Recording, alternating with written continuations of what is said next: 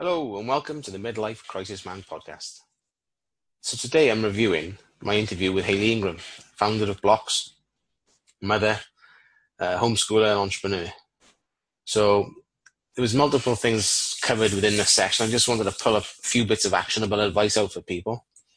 So change was one of the big ones, letting go of the past to move on. We discussed action required before clarity and direction could be achieved, and how when she had two things that were two competing interests. One was holding her back and one was what she felt was leading her forward. So one of the techniques we use for this in NLP is the squash technique. So the squash technique allows you to blend the two competing issues together so that they form a relationship that allows you to move forward and achieve what you want to achieve. I have described it within the podcast. But please drop me a line if you'd like to know more, and I can walk you through it. What else? We also touched on so we also touched on changing states, mental state, and one of the techniques for this that you can use is simple enough, is to put a pen in your mouth, because when you put a pen in your mouth and you hold it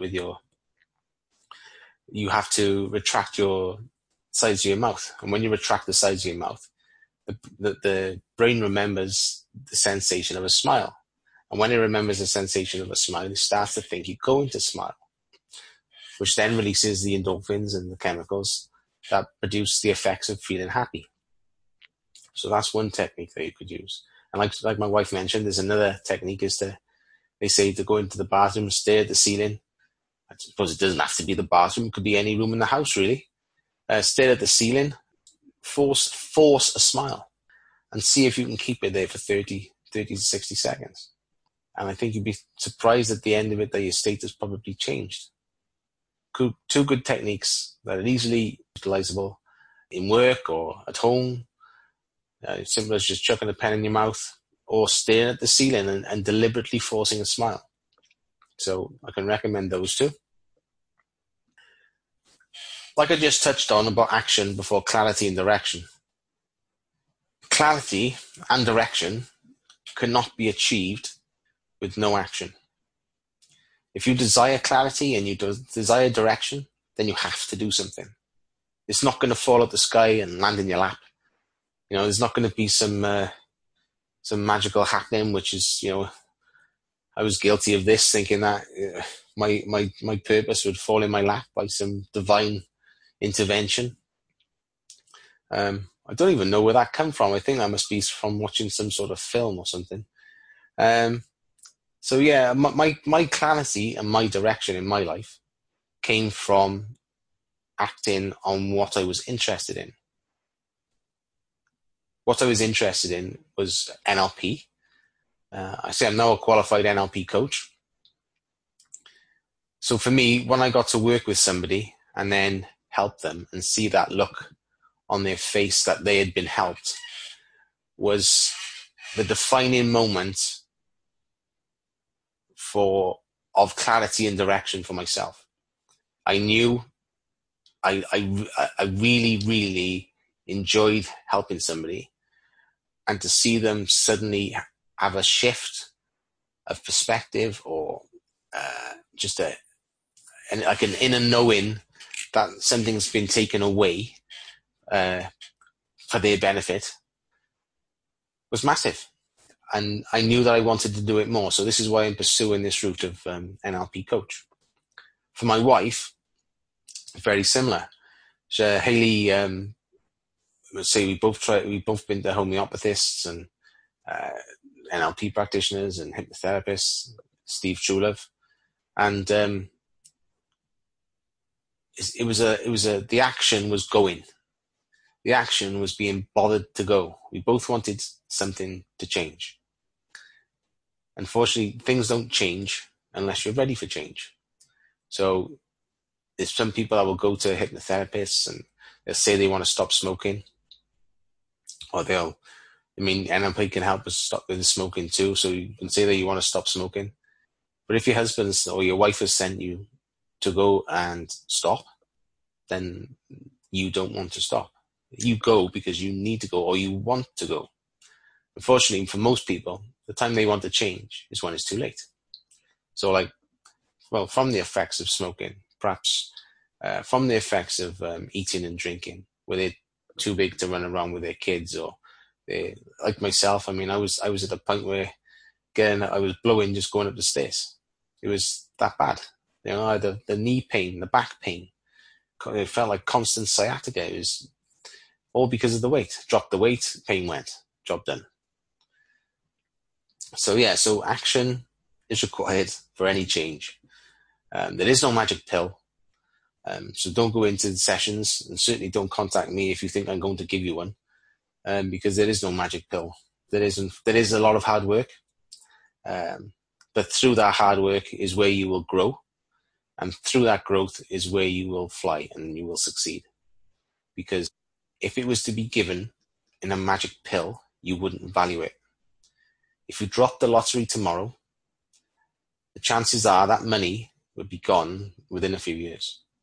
Whereas if you had to work for that money, that'd be a completely different perspective. And one thing's guaranteed is you'd look after it. You wouldn't be so willing to squander or spend it or waste it. Same thing with this. This is life-changing stuff that you can implement for the rest of your life, no matter what your age, that can help you in every aspect of your life, work, at home, friendships, relationships, husbands, wives, parents, children, all these different aspects of your life. And NLP is a brilliant accompaniment to life enhancement. Okay, so we also discussed homeless people. This was my vision for the future, like wanting to help homeless people in Cardiff. I mean, there's lots of different things I want to do, and there's lots of charities I want to support. It's just I see a massive, especially in Cardiff, there seems to be an increase in homeless people on the streets. I'm not sure of the reason why that is. However, I think that would be cool, and I think there is a way of helping those people to allow them to help themselves. And allowing them to help themselves will allow them to increase their self-esteem, their self-worth, and then they can do with their life what they want. Because they might be at a point where they don't feel they have choices. Or perhaps they feel they're so far down the ladder that there is no way up. So sometimes people just need a little helping hand. And I think I'd like to be part of that. So turning points for my wife, as you said, was going to see the NLP practitioner, Steve. Helped massively with her mindset, absolutely hugely with her mindset.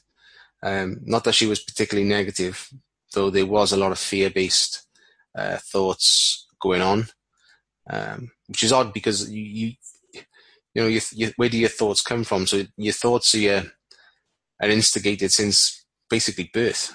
Birth until 6 or 7, I think they say you're like a sponge.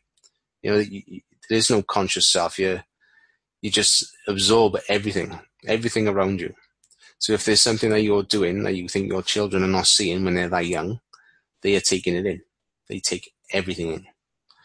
And even when they become conscious and they're aware, they're then acting, all the actions and the things that your children do generally are a reflection of something you have done or a way that you have been. So for myself, an example, so my relationship with my son has been on and off, not on and off, but my relationship with my son has been a bit strained on times. I come from a old school. My father was old school, so basically you did as he said. And that was that. There was no discussion. I didn't feel able to discuss with him what I was being called out on. Probably because I knew he was right. So I didn't discuss. But I've noticed similar behavior going on in my son. So in an effort to try and understand what's going on, the first place I had to look was myself. Because if I don't look at myself and I'm engaging with my son, I'm trying to affect my son's behavior without affecting mine. I want him, I'm trying to control. And I don't want to control. I want to have a authentic, compassionate relationship, or honest relationship with my son, where we can express our feelings calmly, if preferably, obviously, but so that we can discuss in a calm way how we're feeling, so that it doesn't escalate, especially as they get bigger. You want your child or your children to be able to discuss and be emotionally intelligent. I think this is very important. I don't know if emotional intelligence is taught in school. I know we taught we shouldn't hit others and shouldn't call names, but I wonder how many technique, or I do wonder how the children are taught to deal with those feelings, because the feelings are real. The way that they feel is real.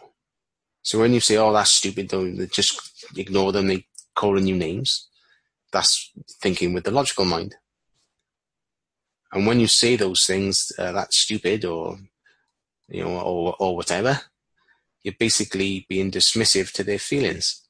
And if you're dismissive to their feelings, therefore they will be taken that you are dismissive of them, because they will not be being recognized by you.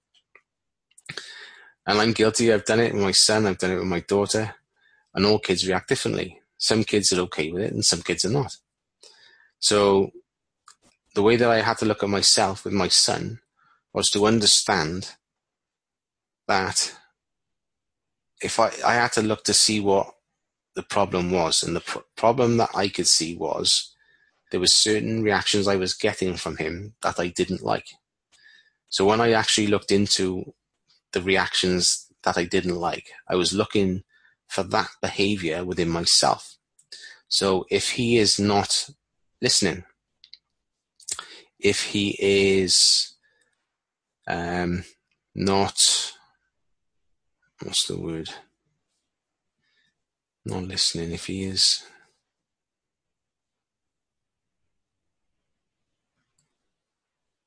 with engagement or focus, or so when I ask him to do something, it's generally ignored.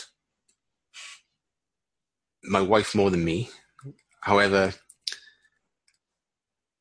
that is just one of the things. There is no action upon the request. So if you ask him to do something, the action is supremely delayed, and then which then turns into not listening. So I had to look at myself, and I thought, well, okay, so where am I not listening? And then I realized, and my wife actually realized this one, was when he come home from school, he'd say stuff. And because as a parent, you're always on the go, and you're getting tea ready, or sorting the other two out, or putting the shoes away, or flicking the hoover around.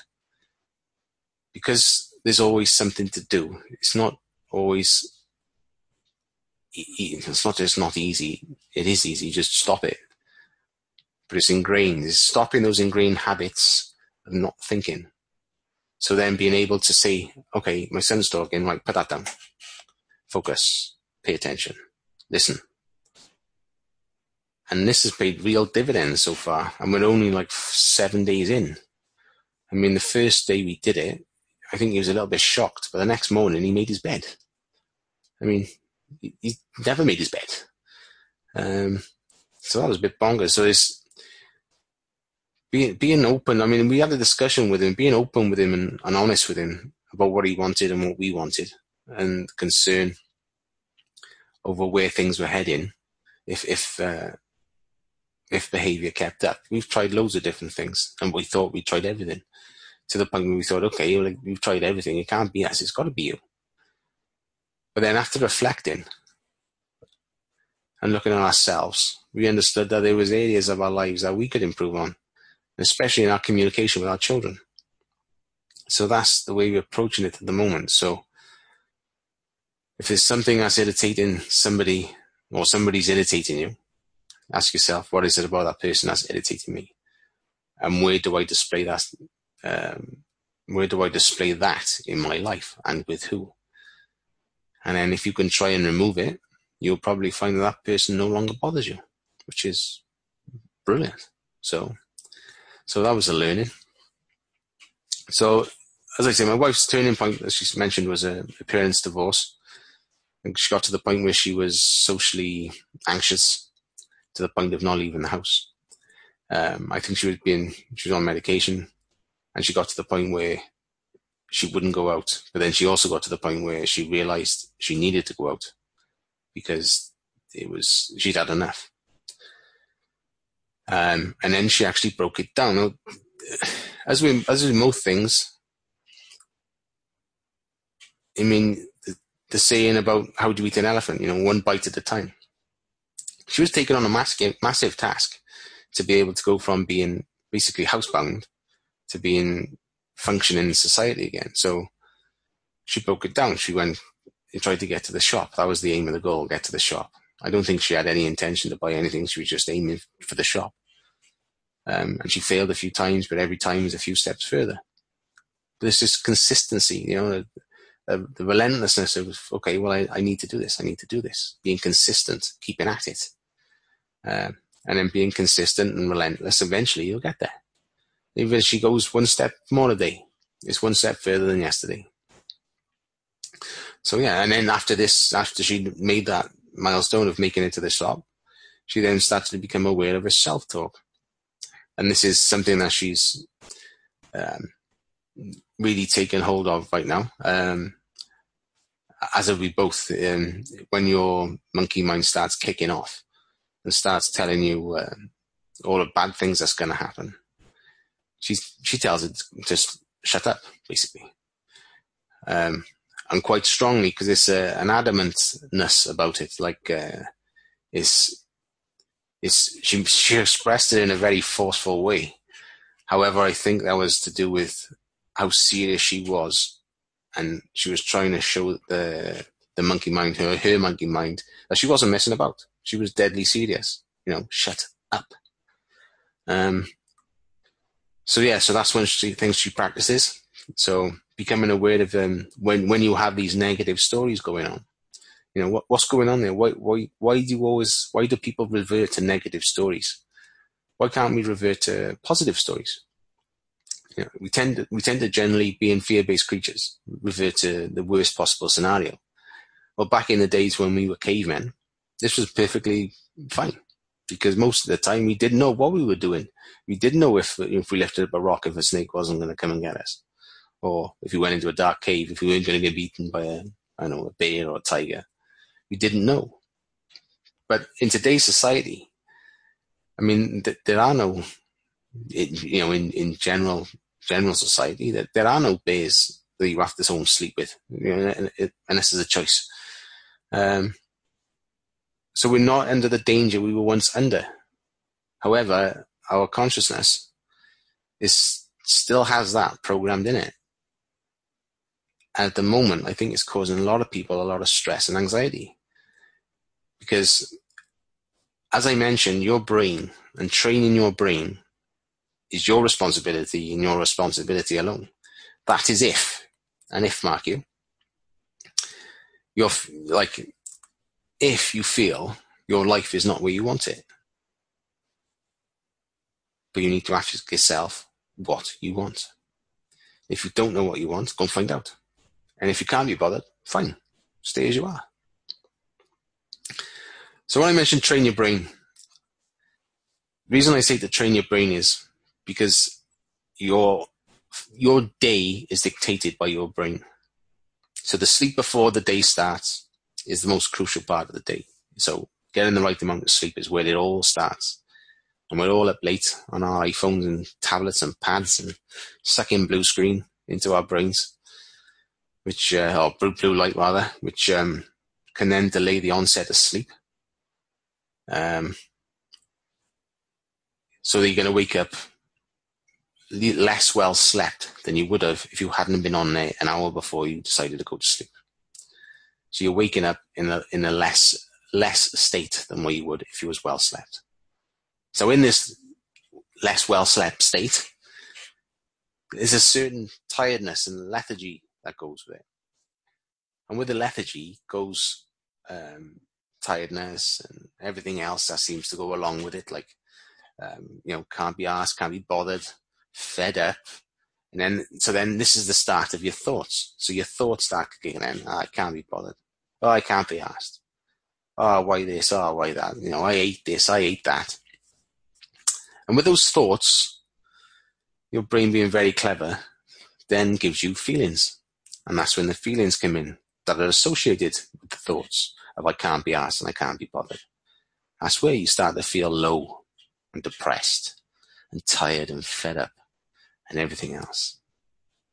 And with those feelings come the actions and how you act on the day in the world.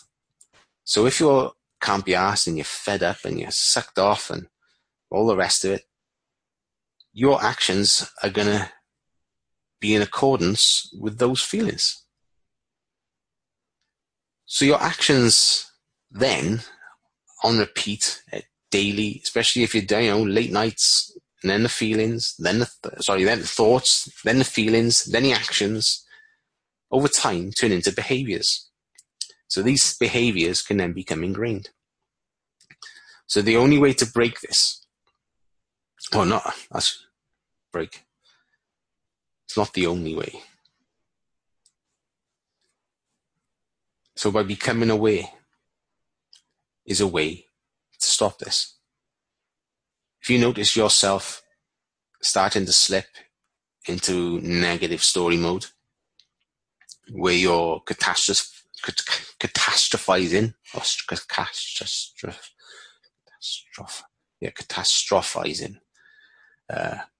or doom and glooming, or anything else associated with being on a negative streak. See, stop, just stop. And then tell yourself you're telling yourself stories, because that's exactly what you're doing. You're telling yourself how shit you feel, how crap you feel, how tired you feel, how fed up you are, and how your life is crap. And once you realize that's all a story, and all the feelings you've just generated from that story are all in your head, that's when you're ready to change. If you want it. You might not want to. Some people like to be depressed. You know what I mean? And some people associate so closely with their depression or their state, and it is a state because you can't be permanently depressed. They associate so closely that they take it on as their identity. So they're the person with depression. They're the person that's always low. Even if it's a negative identity, they take it on because it's part of them. They see it as part of them. And although I haven't actually dealt with and helped people in this extreme case of being associated with the negativity and the depression, I see lots of people associate in this way with their feelings. Although their feelings are an aspect of them, their feelings do not define them. Same as their thoughts. Their thoughts are an aspect of them. They do not define them. However, your thoughts have the greatest impact on your life. If you could tell yourself, instead of going into a situation and telling yourself all the worst things that could happen, because you're not a caveman anymore, and telling yourself maybe the best possible thing. What is the best possible situation I could get from this right now? What is the best thing that could happen? If I picked up that lottery card on the floor and turned it over, what's the best possible thing that could happen? And the best possible thing that could happen is I win the lottery. Awesome. So your thoughts are key to your life. It's because your thoughts dictate your feelings dictate your actions, and your actions dictate your behaviors and your habits. So yeah, We also touched on being lost, angry, frustrated, and hopeless. This is when I asked my wife to discuss for you guys what it's like to live with a midlife crisis, man. I just wanted to give you a different look on the situation, because I mean, if you can resonate with this show, if you in any small way, or resonate with my message, or the sense of feeling lost, angry, frustrated, or hopeless, and not knowing what you feel hopeless about, I just wanted to show you what it was like to hear my wife say it was not nice to be around. That wasn't particularly easy to hear, even though I know it was true. And I was aware. That's why I sought change. I was aware that I was dragging people down. And I don't want to be that person. I want to be the person that lifts people up. I want to help people. I want to lift people up so that when they feel like crap, I can lift them. If they're struggling, I can help them. But say with that goes the desire for change. If I didn't have that desire for change, I'd still be where I was. There's every likelihood I'd still be where I was, unless something big had happened to shift my mindset another way. So I think we touched on reducing the kids' tech as well. This was something that we implemented into our life to try and bring a little bit more adventure or experience, as opposed to just living life on default. You come home, you have your tea, have a shower, bath the kids, play with the kids, and then it's bed, and then you repeat. So we were trying to reduce their tech from the tablets and the gaming, especially on like certain days now. We've actually allocated time as family day, so that if you don't prioritize your time, someone else will prioritize it for you. So Sundays are generally family's day now, even if it's just everyone sits down for Sunday dinner. We try and go surfing. It's a bit cold at the moment. We tried that the other week. It was freezing. So the week before we went for a nice long walk. Just getting out together, away from tech, just to be together, chat and talk and play and have fun and exercise. So that's our plan for our family, and we're going to keep implementing these little things, and the kids are becoming more and more on board. I think it's just helping the kids to understand our vision of where we want to be, even though they might not be able to completely understand it or why we want it. I hope they trust that it's for their best, and I think they do. I think they understand it's for their best possible life that we're trying to achieve this. So I hope this is of value. I hope I actioned a few different actionable content bits from the piece. I really enjoyed that interview with Hayley, and never know, guys. Perhaps it might be an idea to start your own podcast, so you can have a chat with your own wives. I mean, having a proper discussion, which isn't about work or whatever. Because this doesn't feel like work. When we discuss this type of stuff, it doesn't feel like mundane and boring. This excites us because we both know that we're moving forward to where we want to be. So that's all from me from today. I hope you have a wonderful weekend, and I'll see you soon.